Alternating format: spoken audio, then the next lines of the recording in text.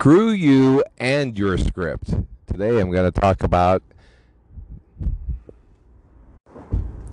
Screw you and your script. Today I'm going to talk about a sales experience that opens some eyes.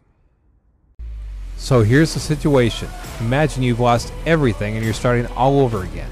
Maybe in a foreign country, after a nasty divorce, or a major life event.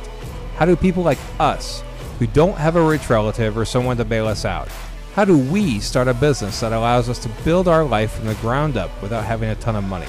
That is the question, and this podcast will give you the answers. My name is Corey Edwards, and welcome to the Tactical 10 Podcast. This is Corey Edwards, and welcome to the Tactical 10 Podcast. And today I'm going to talk a little bit about a sales tour that occurred at a timeshare company here in Orlando, Florida, just a couple of days ago. The prospect that was going on the tour arrived in a Tesla, was dressed kind of like a rapper. I mean, he was an African-American man from upstate New York, about 26 years old, very clean lines on his beard, earrings, headscarf on. Dressed fairly casual. So the sales rep was a little bit surprised, I guess, by the fact that he was driving a Tesla, but dressed like he, maybe didn't make enough money to own a Tesla, and immediately passed judgment on the prospect that this was going to be another tour where he was not going to get a sale. Now, I was asked to accompany the sales rep and kind of mentor him and help him out with the sale because he hasn't had a sale for quite a while. He's been going through a slump. He used to be a really good salesman. So we began the tour as it's supposed to, taking them through a tour of Celebration, which is a Disney town here near Orlando, basically showing the value of the real estate in the area. Then to breakfast, where at the end of breakfast, the sales rep was supposed to conduct a survey and basically ask questions about how the person currently vacations, where they go, the things they like to do, and that kind of stuff. And then after that, it's supposed to take them back over to the timeshare property, show them around, and get them familiar with everything that's there. Now, the sales rep, for some reason, despite having been coached by the sales director that morning, did things completely different than he was supposed to. On the drive-through Celebration, asked him about vacations, and it was vacation, and the prospect made the comment that he doesn't take vacations because of the fact that he's young. He's very passionate about his business, which is videography, that he enjoys shooting rap videos and stuff like that, and that he basically is very dedicated to his work and really has no interest in vacations whatsoever. Now, he did mention that he had just lost his girlfriend, in fact, because he worked so many long hours that she got tired of not having him available to do fun things. But the kid, obviously, very smart kid, very bright kid, very hardworking kid, and it went just at this point in his life, at 26 years old, is very dedicated to building his videography business and making it work. Now, the sales rep continued to just go on script and talk about vacations and where do you like to go on vacation and what do you do on vacation and, where do you stay when you go on vacation, and just vacation. You could see a demeanor change in the prospect where, you could almost see it in his eyes where he's saying, screw you and your script. I'm not interested. This is ridiculous. You're not listening to what I have to say.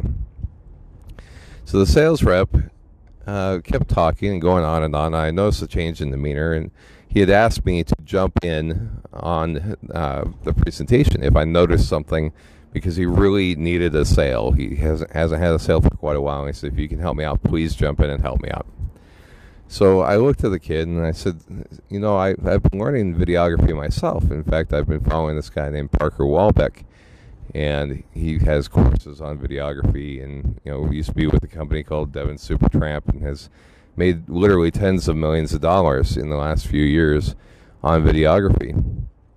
And I said, it's pretty cool. He immediately took an interest in that and an interest in me because of me sharing a common passion with him.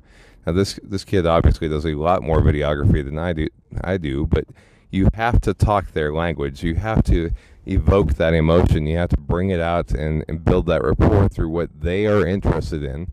And you have to pay attention to what they're telling you. And the sales rep was not doing that. So, I asked him, I'm like, how's business going? And he's telling me all about it. I said, do you have your own company started? And he's like, absolutely. I said, so tell me something. Most people that do videography travel a lot. And he's like, oh, yeah, we travel all the time. I go to LA a lot, I go to this place and that place. And I said, do you ever shoot on location? He's like, oh, yeah, all the time. And I said, so typically when you travel for work, what do you do? Where do you stay? Oh, man, we go very cheap Airbnbs or La Quinta Inns and stuff like that. I said, so tell me something. Are they nice places where you're staying? He's like, no, man, we go dirt cheap. He's like, we try to save money. We pack several guys into, one or maybe two bedrooms if we have to, and try to keep the expenses low. Now at this point, I've got everything I need for the timeshare presentation. We talked a little bit more, and I looked at him and I said, I'm not here to interject in Ernesto's tour. That's his job, and I'll let him do that, because the kid started asking me more questions. I said, but think about it. If you travel for work, if you bought something like this, you could probably put it in your company's name, and you could probably use it as a tax write-off because you are using it for business travel. And his eyes lit up. And I said, he starts asking me a bunch more questions. And I'm like, I'm going to let you go now, because this is Ernesto's job, and I'm from corporate. I'm here to evaluate the sales rep, so I will let him go ahead and do the presentation. And at this point, he's chopping at the bit. He's got tons of questions. He's, ready to learn, eager to learn, and all that. And the sales rep went into the middle of the presentation, which is supposed to be way further along in the tour, and it ended up confusing him. And I looked at the sales rep, and I'm like, no, don't do that. So I looked at the prospect, and I said, I'm getting ready to skip out for a second. And I said, if you have any questions at the end, feel free to flag me down. I'd be happy to answer your questions. But I said, pay very close attention to what the sales rep is going to tell you today, because I think it would benefit you probably more than anybody else I've ever had come through here. And you're a smart kid. And he said, hey, how would you use this on travel? I said, well, tell me something. I'm like, when you travel, how many rooms do you get? Oh, typically one or two. Is it a little cramped? And he said, yeah.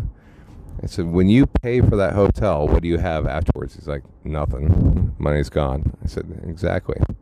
So if you were to take that money, instead of giving it to a hotel and have it be a total loss, but instead were to be paying it towards something like this, do you think that would be beneficial to you?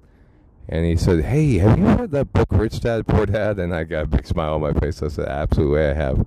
He's like, that sounds very similar to what Robert Kiyosaki talks about. I said, just listen to the sales rep. I said, he'll take good care of you, and just pay close attention to what he's saying. So the sales rep got that sale in spite of breaking the tour, in spite of botching the tour, really, the order of the tour, in spite of going and sticking to the script and just hammering vacation. What I had told the prospect was, when you hear vacation, think work travel. And that was the way I worked around that. So despite the rep not doing what I had told him to, he was able to pull off the sale. And the kid left happy, and bought a $20,000 timeshare, made down payment and everything. But the point of this is, you have to find their motivation. You have to find your prospect's motivation.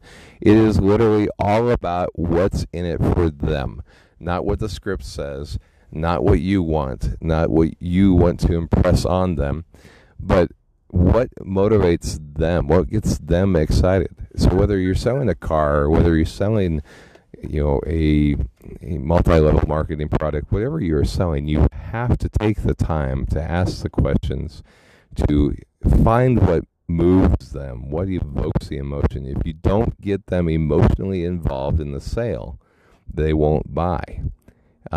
People buy on emotion, and then they justify it with logic. So you have to be able to get into their head that way. So at the end of the day, that's what I want you to learn from this podcast episode is, when you see that prospect doing the whole screw you and your script look or demeanor change, then you have got to change your approach. You've got to find out what motivates them, and you've got to find that drive, something that will bring back the emotion into the sale. So I hope you have a great day, and feel free to apply that knowledge to your sales training, your sales business, and I hope you have a great day. We'll see you on the next episode.